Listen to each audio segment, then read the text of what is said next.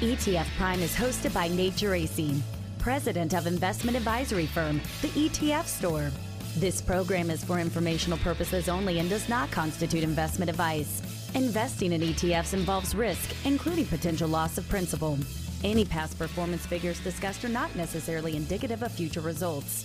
The ETF Store is not affiliated with ETF Trends and ETF Database or any of its affiliates. ETF Trends and ETF Database participation in this program should not be construed as an endorsement or an indication by ETF Trends and ETF Database of the value of any ETF Store product or service. Visit etfstore.com for more information.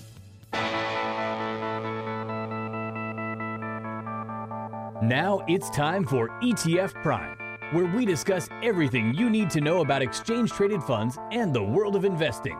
Whether you're an investing expert or just starting out, Nate will help you get up to date with what's happening on Wall Street and show you how exchange-traded funds can help lower your investment costs, reduce your tax bill, and allow you to take advantage of investment opportunities around the world.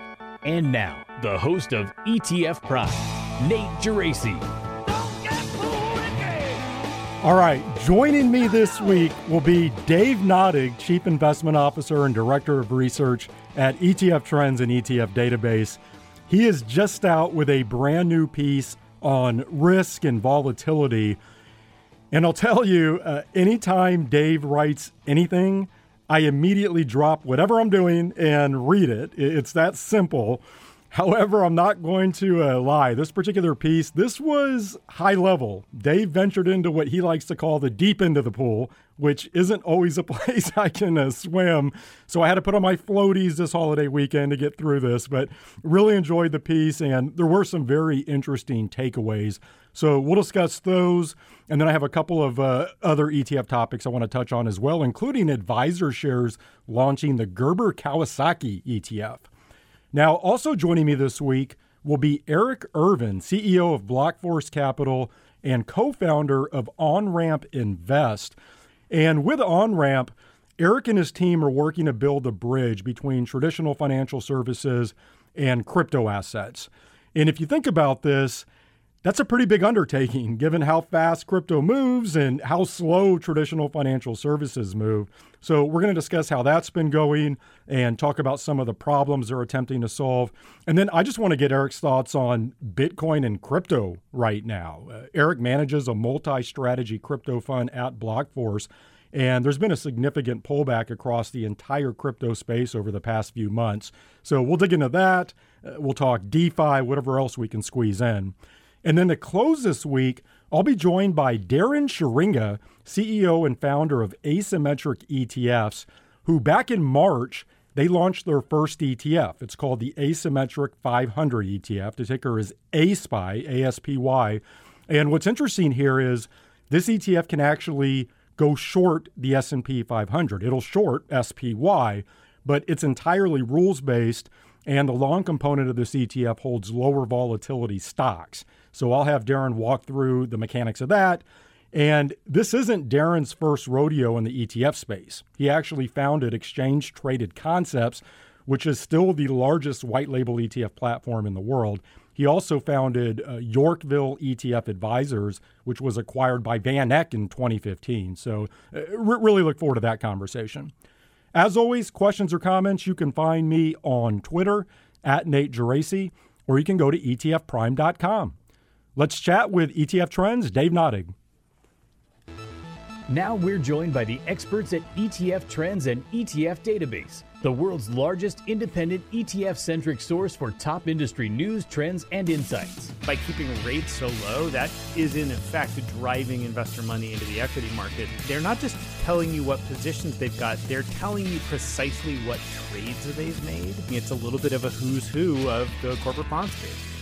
Dave, this piece you wrote on volatility, I'll be honest, my head still hurts. Well, imagine how mine feels after having to try to write it. Well, I read this a couple of times over the holiday weekend, and then I followed that with a few beers each time. But look, this piece was titled Long Vol, It's Always Different. This is posted at etftrends.com. And let me just start with this. I'm curious, what was it that originally lit the fire for you to write this? Because this was a legit deep dive. So this is sort of a continuation of the work that I started back in the GameStop era, if you remember, in January when we all collectively lost our minds for a few days. And I started going down the rabbit hole of, what possible influences there could be, not just to justify, the specific activity we saw in that one stock, but what else is going on that has created a market where these kinds of things actually are starting to feel normal, right? We see these crazy sort of out of sample movements in individual stocks and individual markets. And we've become, I think, a bit inured to them. So I started doing a lot of research on understanding market volatility. And boy, once you start peeling that first layer of the onion on volatility, it turns out you got to go a long way before you find the diamond in the middle. Yeah, there is a ton that we can unpack here. I guess I mentioned at the top, I did have a few takeaways here. So maybe we can go through those and then, we'll see where that takes us. Well, I think for me, one of the biggest takeaways was simply that we can't rely on historical data or calculations to predict the future. And I think everybody knows that intuitively, but we all want predictability, right? So it's very easy to become enamored with fancy models and statistics and ratios. Obviously, you walk through the different measures of volatility. But I think largely because these things are based in math, that does give us a sense of comfort. And I felt like you were essentially saying, well, look, these different measures of volatility, they all have their own issues. And at the end of the day, none of them are going to tell us if there's a huge risk on the horizon that's going to blow up our portfolios. I guess, is that a fair characterization in terms of where you were heading?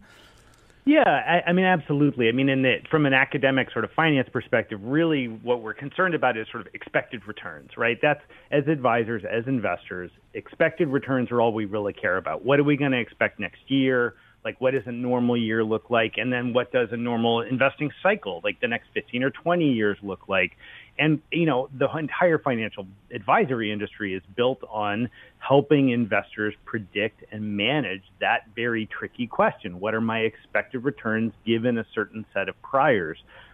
And I think what we've gotten hung up on, I'll speak for myself, for decades, is focusing on what those priors are, right? So we can talk about, well, okay, what's my estimate for inflation versus your estimate for inflation? And that's the distinction between yours and my investment thesis. What I started to uncover here, and to be honest, I barely scratched the surface of this, is that regardless of your priors, the very math and models we use to manipulate those priors into a sense of expected return are themselves very suspect. That's particularly the work of one rogue economist in London named Ole Peters, who runs a website called Ergodicity Economics. And fundamentally, he's just pointing out the fact that we built most of the math for modern economics and markets coming out of the Industrial Revolution and haven't really messed with it much since. And guess what? We've learned a lot since the Industrial Revolution. Maybe we should get better at math. Well, I think you hit the nail on the head there. And, you look at some of these models, you touch on this in your piece, they make a lot of huge assumptions. Right. And you said the biggest of which is that returns and outcomes, they don't fall into a nice bell-shaped curve. It's not always a normal distribution. And I guess on that note, the challenge here for investors is that we have to make decisions with this in mind, right? We have to deploy money, obviously not knowing what the future holds. We can't put it into a neat model and have it spit out exactly what's going to happen. And you said in your piece, let me read this. You said, quote, "No matter how much we plan for the future, all we have to work with at any given moment in time is what's in front of us." And that actually reminded me of a tweet that I saw last week from Ritholtz's Michael Batnick, where he said, quote, "We're not talking about the biggest risk to the market because risk never tips its hand. It's not inflation or COVID or anything else on our radar." And of course, that's probably true, right? But because of that, you get into talking about how investors then look for hedges or protection. We don't like to have this uncertainty out there. I guess talk about that investors are seeking hedges and protection, and then maybe we can start heading down the path towards how all this might be impacting the markets. Yeah, I mean, I think that was one of the most fun parts of this whole experience was I got to talk to some of, for lack of a better term, the luminaries in this sort of long volatility space, who are people like Mike Green, who is now at Simplify, and I think most people knew him from the Thiel Foundation and Logic Capital and all that, or Cem Carson on Twitter. He's sort of probably one of the mavens of this area. And they're all rather humble, right? You point out that, it's always the unknown unknowns that come out to bite us in the ass later, right? I think we all understand that. We all know the things we're not even paying attention to are in fact, biggest risks.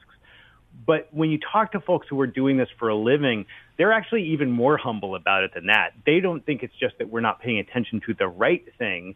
It's that they're actually unknowable, right? That we never can predict the future. And therefore, if you look at the evidence, if you look at, things like the fact that we've got enormous skew in the market, if you look at things, like the fact that the tails of our market are in fact getting fatter, and I put up some great charts from Corey Hoffstein on that front.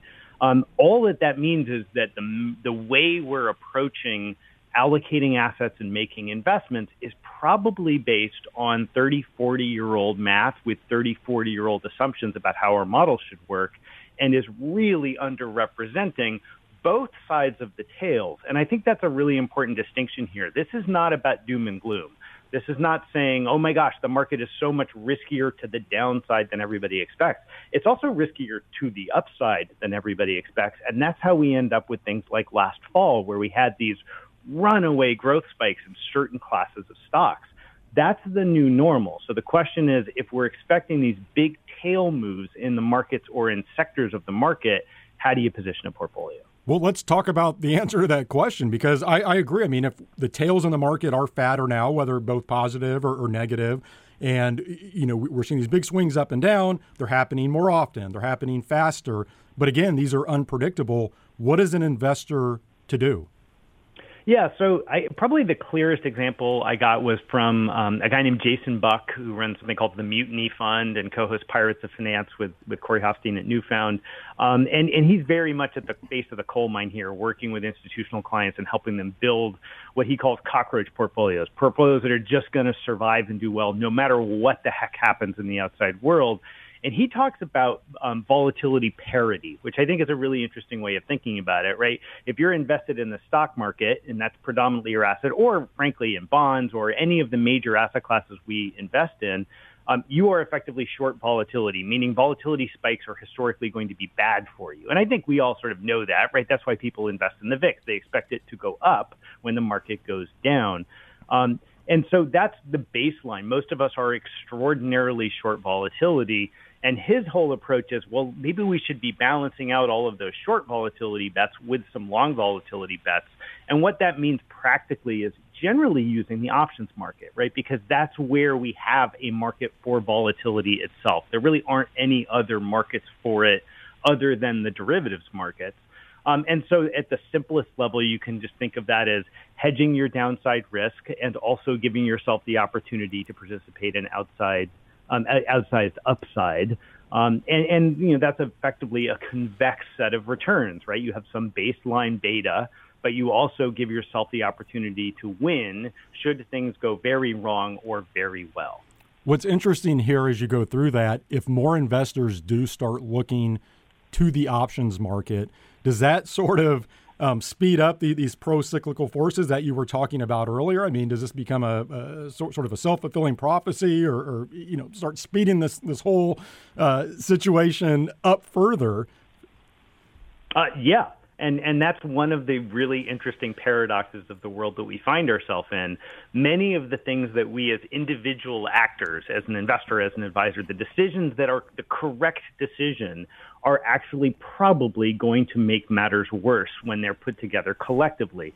And, I'm not a policymaker. I'm not here to say, and the solution to solving the global financial system is X. I think that's a little bit above my pay grade, right? So I'm really just observing what I see out there. But your point is correct. Many of the things that we're doing, leaning on the options market, learning how to understand volatility and risk better, using passive vehicles to, get that low cost exposure to our clients, many of those things are in fact going to accelerate this feature, this pro-cyclicality in the market, this enhancement of the fat tails. However, I don't actually think that means you shouldn't do it, because the alternative is what? Sit in cash. And I don't think any advisor thinks that's the right thing to do either. So, given that this is the nature of the market, our job as investors and advisors is to do the best thing for our portfolios and our clients' portfolios. I think you still have to be invested. The challenge is really questioning your models. One thing that I love that you said in the piece is that investors really need to check our preconceptions at the door about how markets used to work and start understanding some of these flow-driven and how options are impacting the market and these pro-cyclical forces. I thought that was a really good point. Dave, before we move on here, because I do want to get to a couple of ETF topics, I have to ask you, one thing that caught my attention in your piece is you were talking about all of these pro-cyclical forces, and you said changes in monetary policy and the rise of high-frequency trading have changed the game, to say nothing of the rise of ETFs and passive investing. And it was that last piece on ETFs and passive investing that caught my attention, because it was actually just after I read a Bloomberg piece titled "Wall Street Rebels Warn of Disastrous $11 trillion Index Boom," which, to be honest, I thought we were kind of done with the ETF and index fear-mongering. But then I saw you say that. What did you mean by that? Well, again, this comes down to let's look at the actual math but without putting a lot of emotion behind it. I don't think big hyperbolic headlines about, indexing being worse than Marxism, to bring back an old one. I don't think they do anything for us, right? There's a lot of the sky is falling, the sky is falling. That being said, it is unquestionable that the presence of indexes changes how the markets work. And probably the easiest to read piece on this would be Corey Hofstein's Liquidity Cascades piece. He has a wonderful couple pages in there where he walks through it. But these aren't controversial statements, right? I mean, you can simply ask the question, okay, well, if a large percentage of the assets in the world are indexed and those are equities, and pick any individual component of returns. Let's just talk about dividends, right? So company A at the top of the curve pays a dividend. Company B at the bottom of the curve doesn't. Well, net, what ends up happening in an index world is all of that dividend money flows from the high yield companies to go to the zero yield companies because of reinvestment. So think about the long-term implications of that are you're actually mushing the returns of the high yielders and the low yielders together because you're constantly reallocating from high yield to low yield stocks. There are about a dozen things like that have interesting implications for how markets work. I don't think it means that the entire world comes collapsing down, but they, on average, when you roll it all together, have a pro-cyclical effect on markets. It means that winners tend to run longer, and losers, they can fall apart very quickly, but more and more what we're seeing is this endless bid on the market is in fact supported by index flows. And so I think the real learning here is we're increasingly in a flows-driven market, not a fundamentals-driven market. And perhaps that's controversial, but I think most of the evidence would suggest that flows on a day-to-day basis are much more important than any given earnings announcement. Well, Dave, I really enjoyed the piece. Extremely thought-provoking. For listeners, go check it out. Again, it's at etftrends.com. You won't be disappointed. Dave, just a couple of minutes left here. Let's go back to where I'm much more comfortable talking in the shallow end of the pool. I'll toss two quick ETF topics at you. And the first is this trend we're seeing of social influencers getting involved in ETFs. The latest came last week with this launch of the AdvisorShares Gerber Kawasaki ETF, ticker GK. This is managed by Ross Gerber. He currently has like 160,000 Twitter followers, gets a ton of media attention. And then, of course, earlier this year, Barstool's Dave Portnoy got involved with the VanEck Vector Social Sentiment ETF, ticker BUZZ. He was promoting the index behind that. Roundhill had Joe Pompliano. He's the brother of Anthony Pompliano. He has like 270,000 Twitter followers. So he's involved with the Roundhill MVP ETF. And then last week, Roundhill also launched the Ball Metaverse ETF, ticker Meta, great ticker. And this involves Matthew Ball, who's a well-known technical expert in the space. And he has like 75,000 Twitter followers. The question I have for you is, what's your take on this trend of these sort of known entities putting their name behind an ETF? For the most part, I'm pretty cynical, and I think of this as marketing. And of course, that marketing will work to some extent. I mean, I think Buzz has $250 million in it right now. Mm-hmm. So obviously, the pardon the pun, the buzz of a marketing brand like that does matter. I'm a little skeptical. Obviously, all of these things ultimately come down to, is there actually any investment IP here that adds value to the investor? At the end of the day, that's the only thing that actually matters. Are you justifying your fee by providing more value? It will remain to be seen. I generally think that something like the Gerber ETF, that probably makes a little more sense because at least people can identify with perhaps an investing ethos. I'm not sure that you can say the same thing about a lot of the social media only type stars as opposed to folks who are kind of professional investors that folks understand. So I remain skeptical, and the proof will always be in the pudding. So we're not going to see a Dave Nottig ETF anytime soon? Not while I'm alive. All right. And then briefly, one other ETF topic I really wanted to get your take on because we haven't had a chance to discuss this.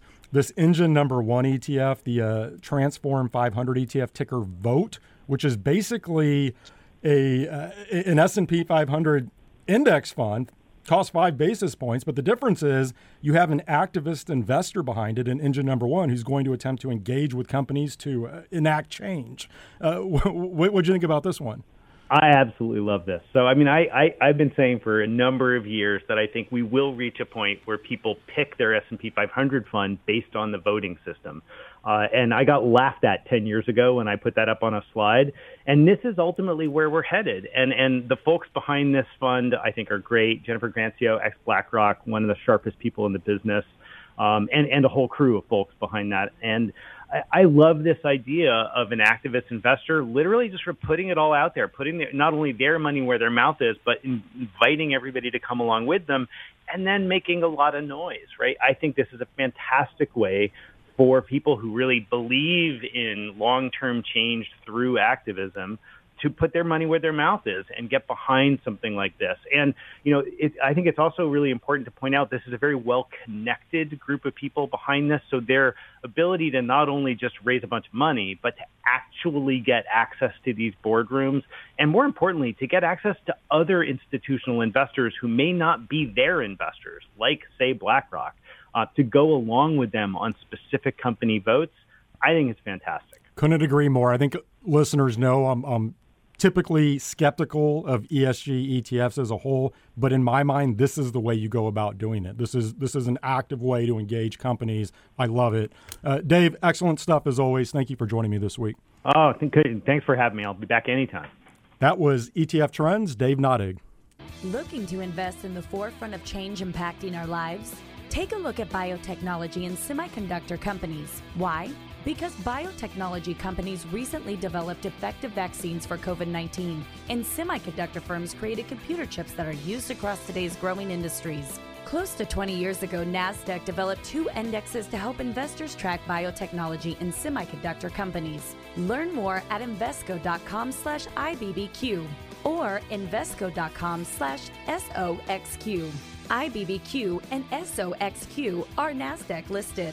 Before investing, consider the fund's investment objectives, risks, charges, and expenses. Call 800-983-0903 for a prospectus containing this information. Read the prospectus carefully before investing. Invesco Distributors, Inc.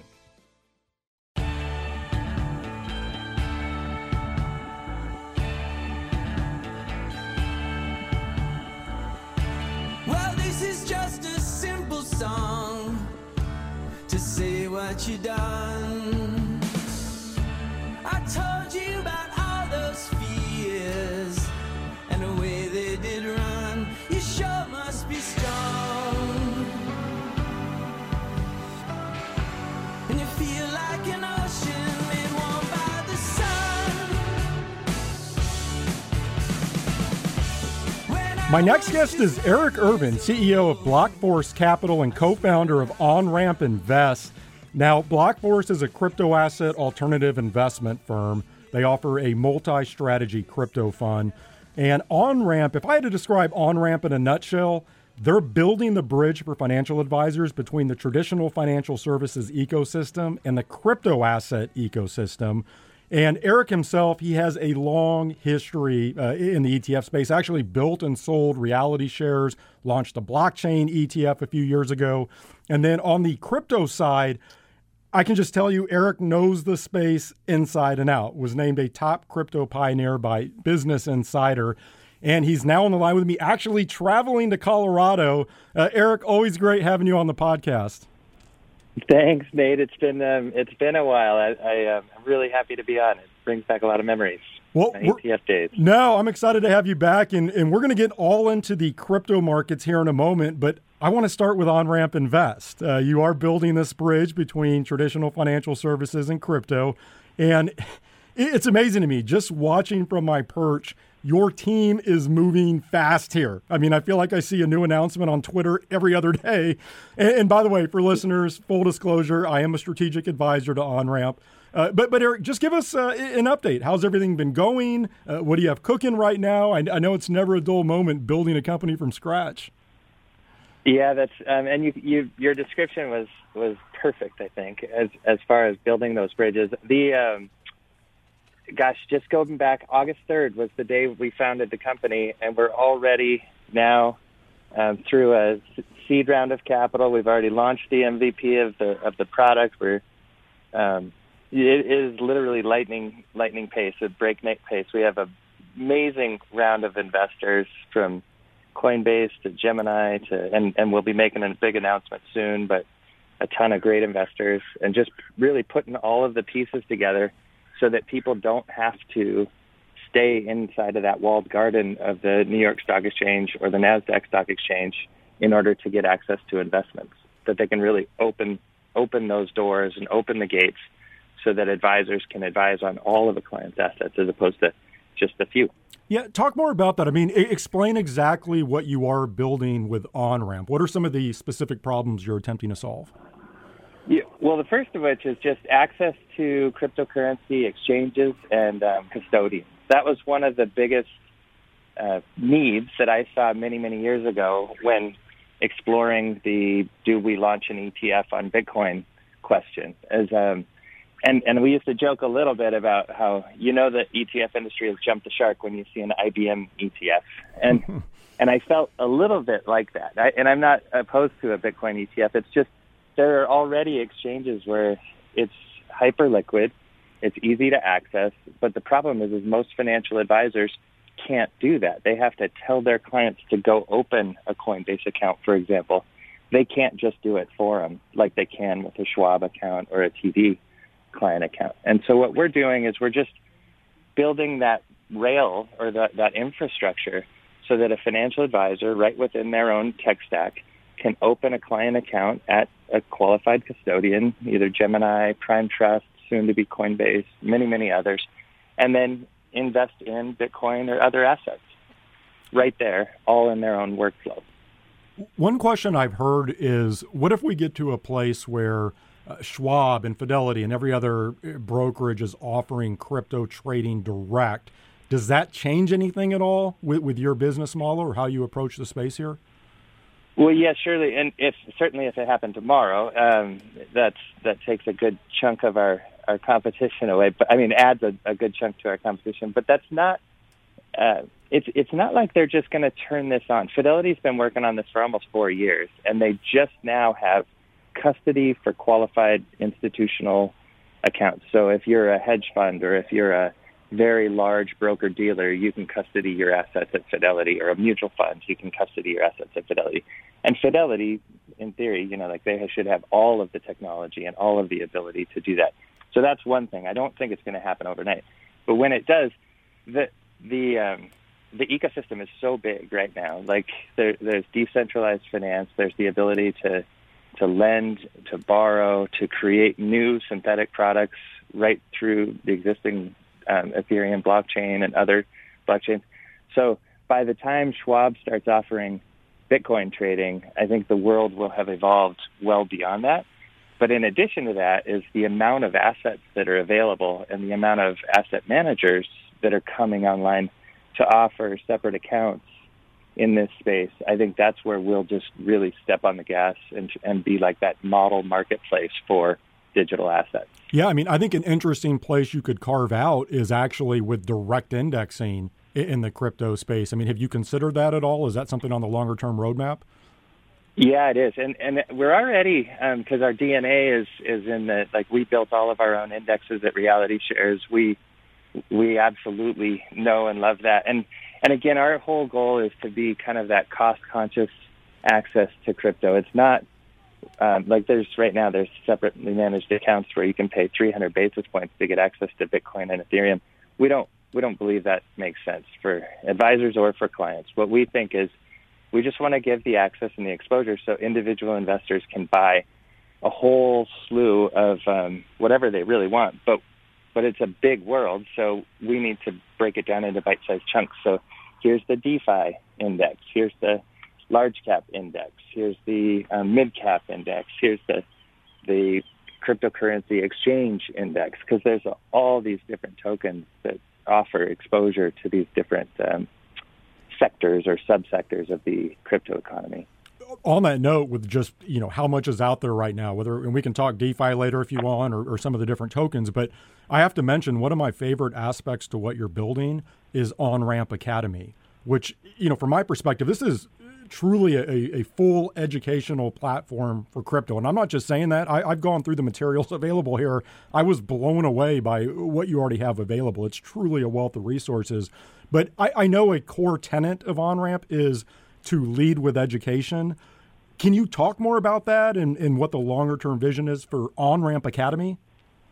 Yeah, and this all came about from my co-founder, Tyrone Ross, who's a former financial advisor himself, and really saw the need.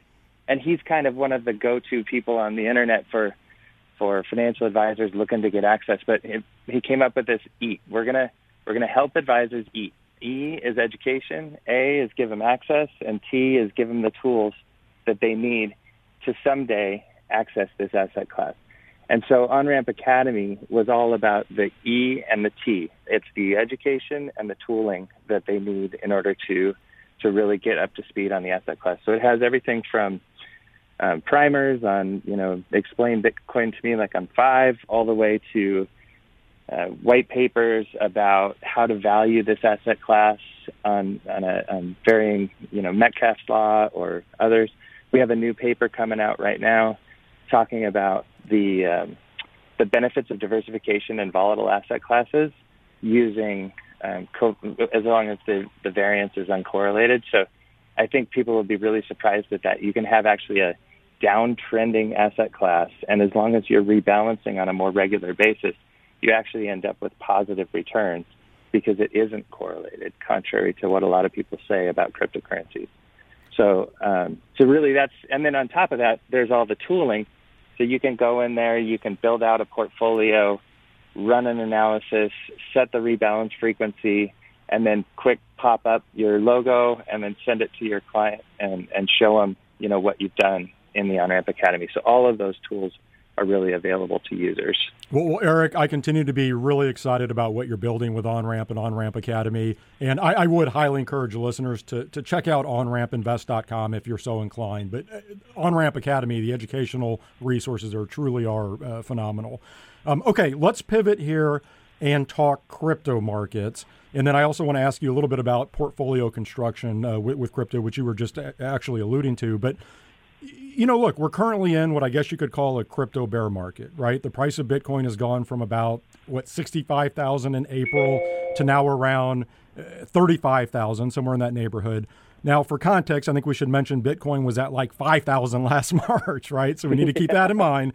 But what are your thoughts on what's been going on here recently? I mean, you look, Ethereum's down. A lot of crypto assets are down pretty significantly. Yeah, well, like you said, we had a huge run-up since March of last year. It was 3,000 at one point, or 3,400 in March last year. It just kept going towards the end of 2020, like August, September, October, November, December. And we kept waiting for the breather as Bitcoin just marched higher and higher and higher. This year was all about Ethereum. So Ethereum and the other smart contract platforms really took off. So last year it was mostly about there was the DeFi summer, which kind of happened in the middle part of last year, where a lot of DeFi protocols really took off, and then Bitcoin really led the day last year. This year, Ethereum, Binance Smart Chain, a few other protocols looking at smart contracts took off and had an absolute fantastic run. And then we got to this point here back in May where the market just had no more room to go. It needed to take a breather, and we got a nice, good pullback. I would say a healthy pullback from the 65,000 on Bitcoin and almost 4,000 on Ethereum.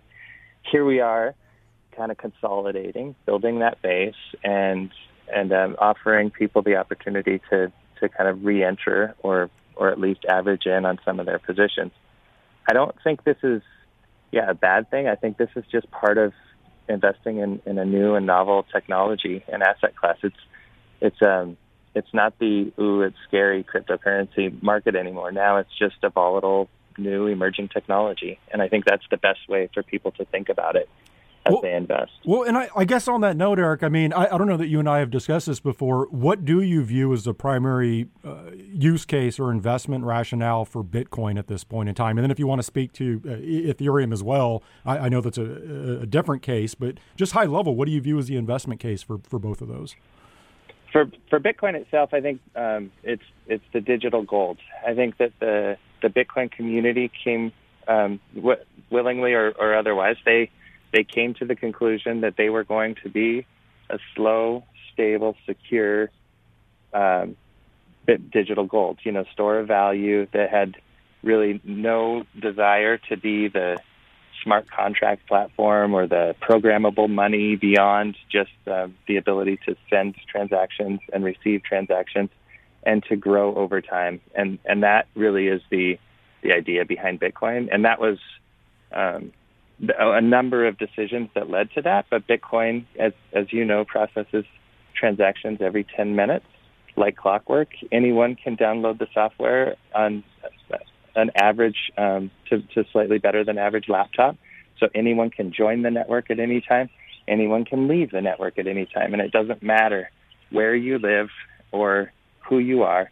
And it's much easier, I'll tell you, to transport 12 words in your head worth $1 billion than it is to transport $1 billion worth of gold from one country to another. So it's just a better form of gold. And then what about Ether?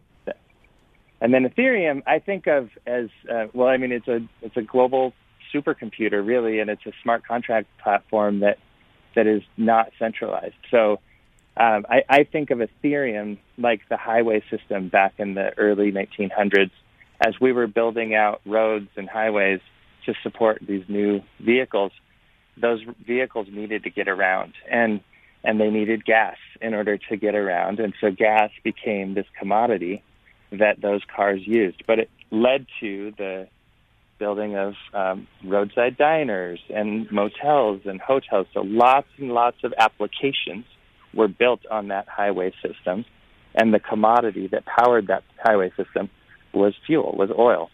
That is Ethereum. So Ethereum is a network, it's an infrastructure, and then there's lots of applications being built on that infrastructure, and the fuel to power that network is Ethereum, ETH, basically. And that's, I think, a good way to think about Ethereum, is it can do a lot more. No, I absolutely love that. And, of course, the apps that you're speaking to, I mean, we are seeing a lot of that's DeFi, right? It's decentralized finance. We're seeing all these applications being built on top of Ethereum. The one thing, though, as I look at that space, I think it causes a lot of confusion among investors, right? Especially new investors to crypto. They see all these different tokens out there. It can be really difficult to get your head around. I guess besides just telling people to go to OnRamp Academy, can you offer any tips to someone who's interested in this space? I mean, where should they begin? How did you do it? Yeah, well, that's so funny. We call it the rabbit hole. Where, and actually, on our OnRamp website, we have a tab on our blog. Anyways, we have a tab it's called Educational Resources, and it's really just a collection of all of the different podcasts and YouTubes and articles that I came across, and we all kind of came across on our little journey down the rabbit hole. But to your point, it is complicated. It is confusing. I think if you start with those two assets, you've got Bitcoin and you've got Ethereum. They're very different, but Bitcoin represents any given day over 50% of the total value in digital assets and crypto assets. Ethereum is probably 30%. So you've got almost 80% of the market there just in those two. But then actually using Ethereum, and it's kind of a shame now because it's a little bit more expensive because the network is so congested. But it's just the coolest thing. Like when you can send Ethereum to a smart contract and then borrow against that and earn yield in a bank that isn't even a bank, and there's no counterparty risk because you've cut out all the middleman. It's just like really a beautiful thing. And then on top of that, like we've written smart contracts where people can send Ethereum to them, and it will automatically buy and sell based on our signals, like an index fund, but that goes from cash back to Ethereum. And we have nothing to do with it, and they can enter or leave at their will.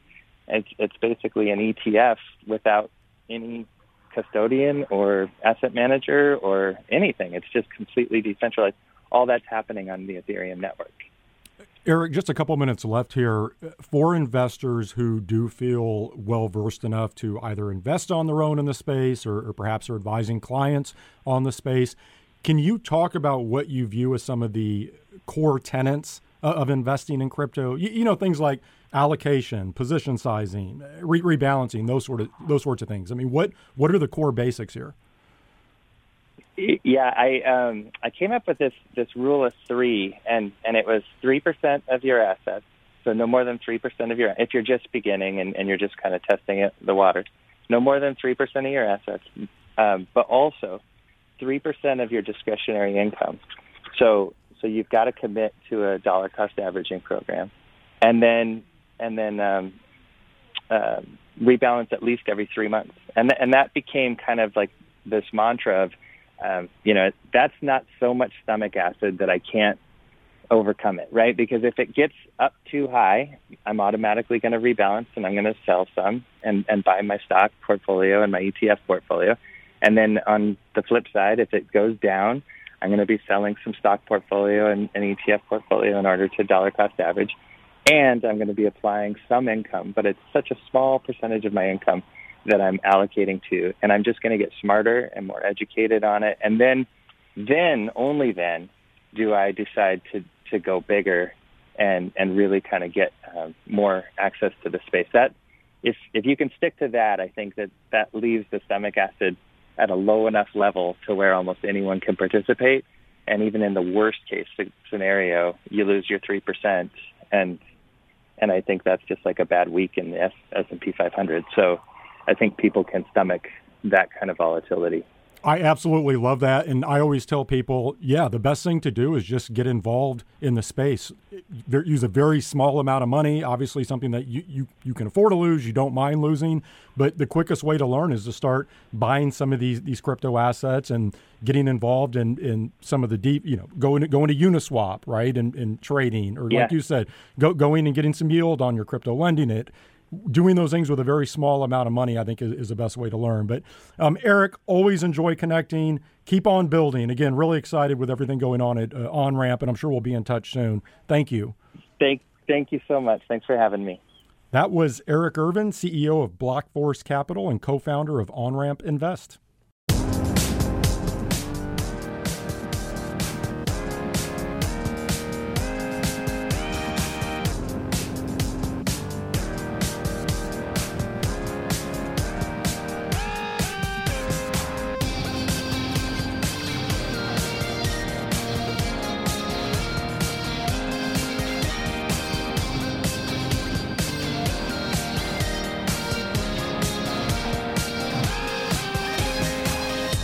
I'm now joined by Darren Sheringa, CEO and founder of Asymmetric ETFs, who back in March, they launched their first product. It's called the Asymmetric 500 ETF, ticker symbol ASPY, A-S-P-Y. This is based on technology Darren developed, which actually powered one of the largest hedge fund seeds back in 2015. And I should note, Darren is no newcomer to ETFs. He has an impressive background here. Founded Exchange Traded Concepts, ETC, back in 2011, which was the first and remains the largest white label ETF platform in the world. He also founded Yorkville ETF Advisors, which was acquired by Van Eck in 2015. And he's now on the line with me from New York. Darren, welcome to the podcast. Nate, it's great to be here. Thank you for having me on. Well, let's jump right into the ETF, and then I do want to come back to your background and the backstory on this product. So take us through ACE-SPY. What does this hold? What's going on underneath the hood? What's the investment goal? Absolutely. Let me start with this analogy because I just think it's so appropriate in helping investors understand how ACE-SPY fits into their overall portfolio. So it's an Uber analogy, Uber the car service. Uber, through technology, brought black car service to the masses and revolutionized the way people commute. Asymmetric, through technology, is bringing the benefits of hedge funds, which are asymmetric returns, to Main Street and will revolutionize the way that advisors and their clients manage portfolio risk. So, Nate, the most important part of what we're doing here in getting under the hood of asymmetric ETFs is asymmetric returns. And let me put what asymmetric returns mean into plain English.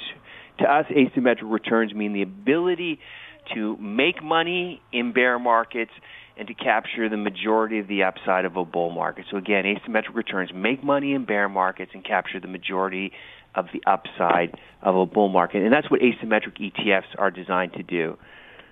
Okay, so if you look at ACE-SPY, I mean, what is this holding? I know it can go short SPY. What else is in the portfolio? Absolutely.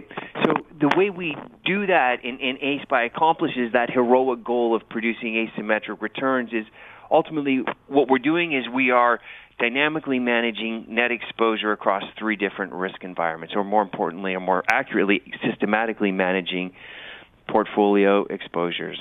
And what do we do in the portfolio? We don't use derivatives because derivatives are too complicated for me to understand most of the time, and definitely for most retail investors. So the way that we're able to make money in bear markets in ACE-SPY, our first ETF, is that we actually go short the market.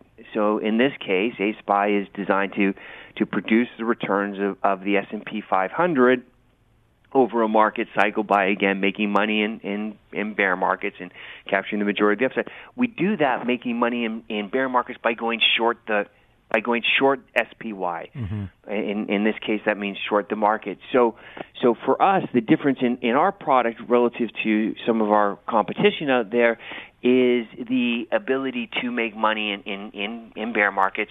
And by doing that, we're not using derivatives again, but we're shorting the market. So ultimately what we're doing, and what's most important when you think of asymmetric ETFs, is dynamically managing exposure, again, across three market risk environments, and that's net exposure. So if you want to dive deeper, please, let's go down that rabbit hole, but let me turn it back over to you. Yeah, in terms of the long exposure here, it's large cap stocks. My understanding is you're targeting stocks with a lower volatility relative to the markets, correct?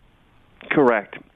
So what we're doing in the long book, so ultimately this is a hedge fund strategy. Mm-hmm. So it's a long-short strategy. So it has two components. We always have long exposure, and that's our long book, and we always have short exposure to mitigate risk. And so with our long exposure, what we're doing is, because ACE-SPY is positioned to be the low volatility equity component of an advisor's portfolio mix, we accomplish that partially by investing in low volatility stocks for our long exposure. So our long book, what we're doing is we're looking at the universe, the 500 largest capitalization stocks in the United States.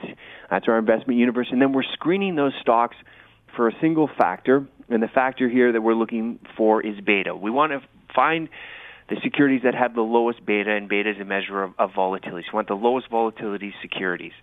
And then from these securities that we're screening, when we find the lowest beta, then we want to make sure that it replicates the overall market. So how do we do that? Well, there's 11 sectors in the market, and so our portfolio has 11 sectors. And then we weight these sectors so that they're market neutral relative to their benchmark, which is the S&P 500. So ultimately what we have is we have U.S. large cap exposure, but low volatility large cap exposure, and that's one of the ways in constructing our portfolio that we're able to deliver to investors our investment objectives, and which is, again, low volatility equity exposure.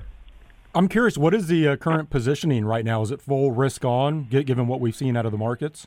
Yeah, absolutely. It is. It's been risk on. So since we've gone live in March, the portfolio has been in a risk on environment, and we use two signals to measure market risk. And what's really nice about Asymmetric's approach, it's a common sense approach. So investors and their clients can understand why the portfolio is positioned like it is. And so currently it's in a risk-on environment, and our two signals are price-based signals. And why do we use price-based signals? Because price bakes in 100% of all known information, including black swan events. And so we measure two different price movements. One is the price movement of the market. We want to understand, again, broadly speaking, how the benchmark, the S&P 500, is doing. So we're looking at the price movement of the overall market, and we want to know if it's trending upward or trending downward. So ultimately, whether the market's broken down technically. And for that, we use the 200-day moving average as the primary driver of what we call our price momentum indicator. The second indicator that we're looking at is a proprietary indicator that I developed called price vol. And price volatility looks at the realized volatility of, again, these 500 stocks that I described earlier, the 500 largest stocks in the United States. And so what we're looking at in price volatility is we want to see when risk is rising in the market, what we see is the returns of the underlying, these 500 stocks, starts to blow apart, right? The return between the highest and the lowest company starts to get wider apart. And I'd like to view this, if you go back to high school physics or chemistry, it's like going from a solid water and a solid ice. Molecules are tight together. As you move into a liquid, the molecules move further apart. And then as you move into a gas, when water becomes a vapor or steam, molecules are really far apart. The same thing happens with security returns. In a low volatility market, security returns are tight, like ice, and as volatility starts to rise, they become like water, move apart, and then returns blow apart when there's panic in the market and panic selling. So we use those two signals. We want to see in a risk-off environment, which is most important to us, preserving capital and actually attempting to make money in bear markets. We're going to see two things. We're going to see the risk of the market, the returns blow apart, so realized vol is going to spike, and we're going to see a broken down market. When those two come together, we're in a risk-off environment, and in a risk-off environment, we'll actually be net short, which gives us the ability to make money in a bear market. How should investors view this ETF in the context of a portfolio? I mean, is this an S&P 500 ETF replacement? Does it go in the alternative bucket? Where does this fit? No, So where it fits? Think of ACE-SPY. It's for what it's designed to be.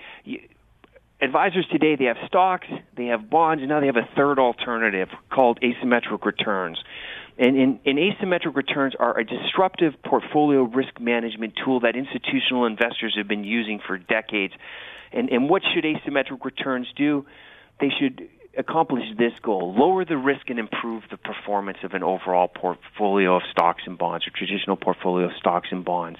Right? Exactly what investors are looking for. So when you take a look at ACE-SPY relative to the S&P 500, it has a correlation of 0.33, which a correlation of 0 means it absolutely moves independently, and a correlation of 1 means it moves 100% in line with the S&P 500. So a correlation of 0.33 is very low.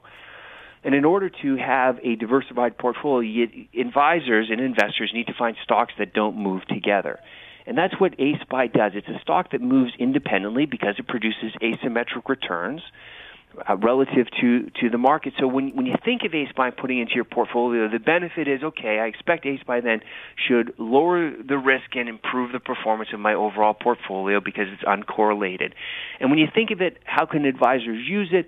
Today, we look at it as a core holding. This is something that if you have an equity or an investment solution that can slow and steady produce in bear and bull markets that equity-like returns, that 8 to 10%, build on that. Make that the ballast of your portfolio, and then build around it with your satellite positions where you're looking to generate alpha. So when we look at ACE-SPY, think of it as a core equity position that's meant and designed to slow and steady produce equity-like returns across both bear and bull markets.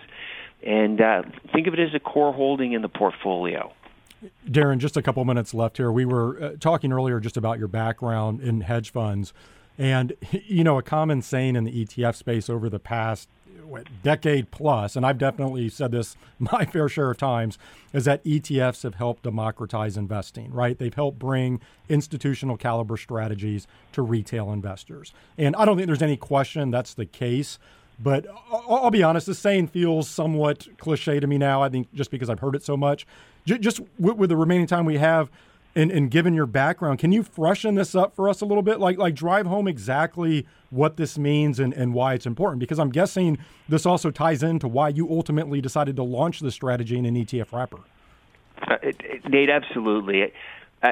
Outside of what we're doing, the core and the mission of asymmetric ETFs is to empower retail investors and their advisors, because the tools that have been available to retail investors are not of the same caliber that institutional advisors have had, or institutional investors have had access to for decades now. And these tools are investment solutions that have the ability to produce asymmetric returns. So by having this unlevel playing field, you have, again, this has led to a bit of the problem of wealth inequality. And when we looked at our role here is how can we help retail investors and equip them with the tools they need to compete in today's marketplace with the risks, markets trading at all-time high, interest rates rising. And if you only have stocks and bonds, these are not sufficient tools to compete successfully and to radically change the return profile of retail investors' portfolios. And so the little guy needs help. And when Asymmetric came to market, that was our vision. It's like we need to level the playing field here by bringing these institutional solutions down to retail investors. And if you look at ASPI, again, you mentioned the technology. They backed one of the largest hedge fund seeds in the country of back in 2015. So the technology's been around for a while, although we're just rolling out our first retail product now. This is what we're bringing to market is an unadulterated version that our last clients in it and investors in it were sovereign wealth funds, were ERISA plans, and we're bringing this technology again in its pure form down to retail investors. And it is meant to radically change the way investors look and manage portfolio risk. Well, Darren, congratulations on the launch of ASPI. Certainly wish you the best of luck with this ETF. Thank you for joining me this week. Thank you, Nate. Thank you for having me.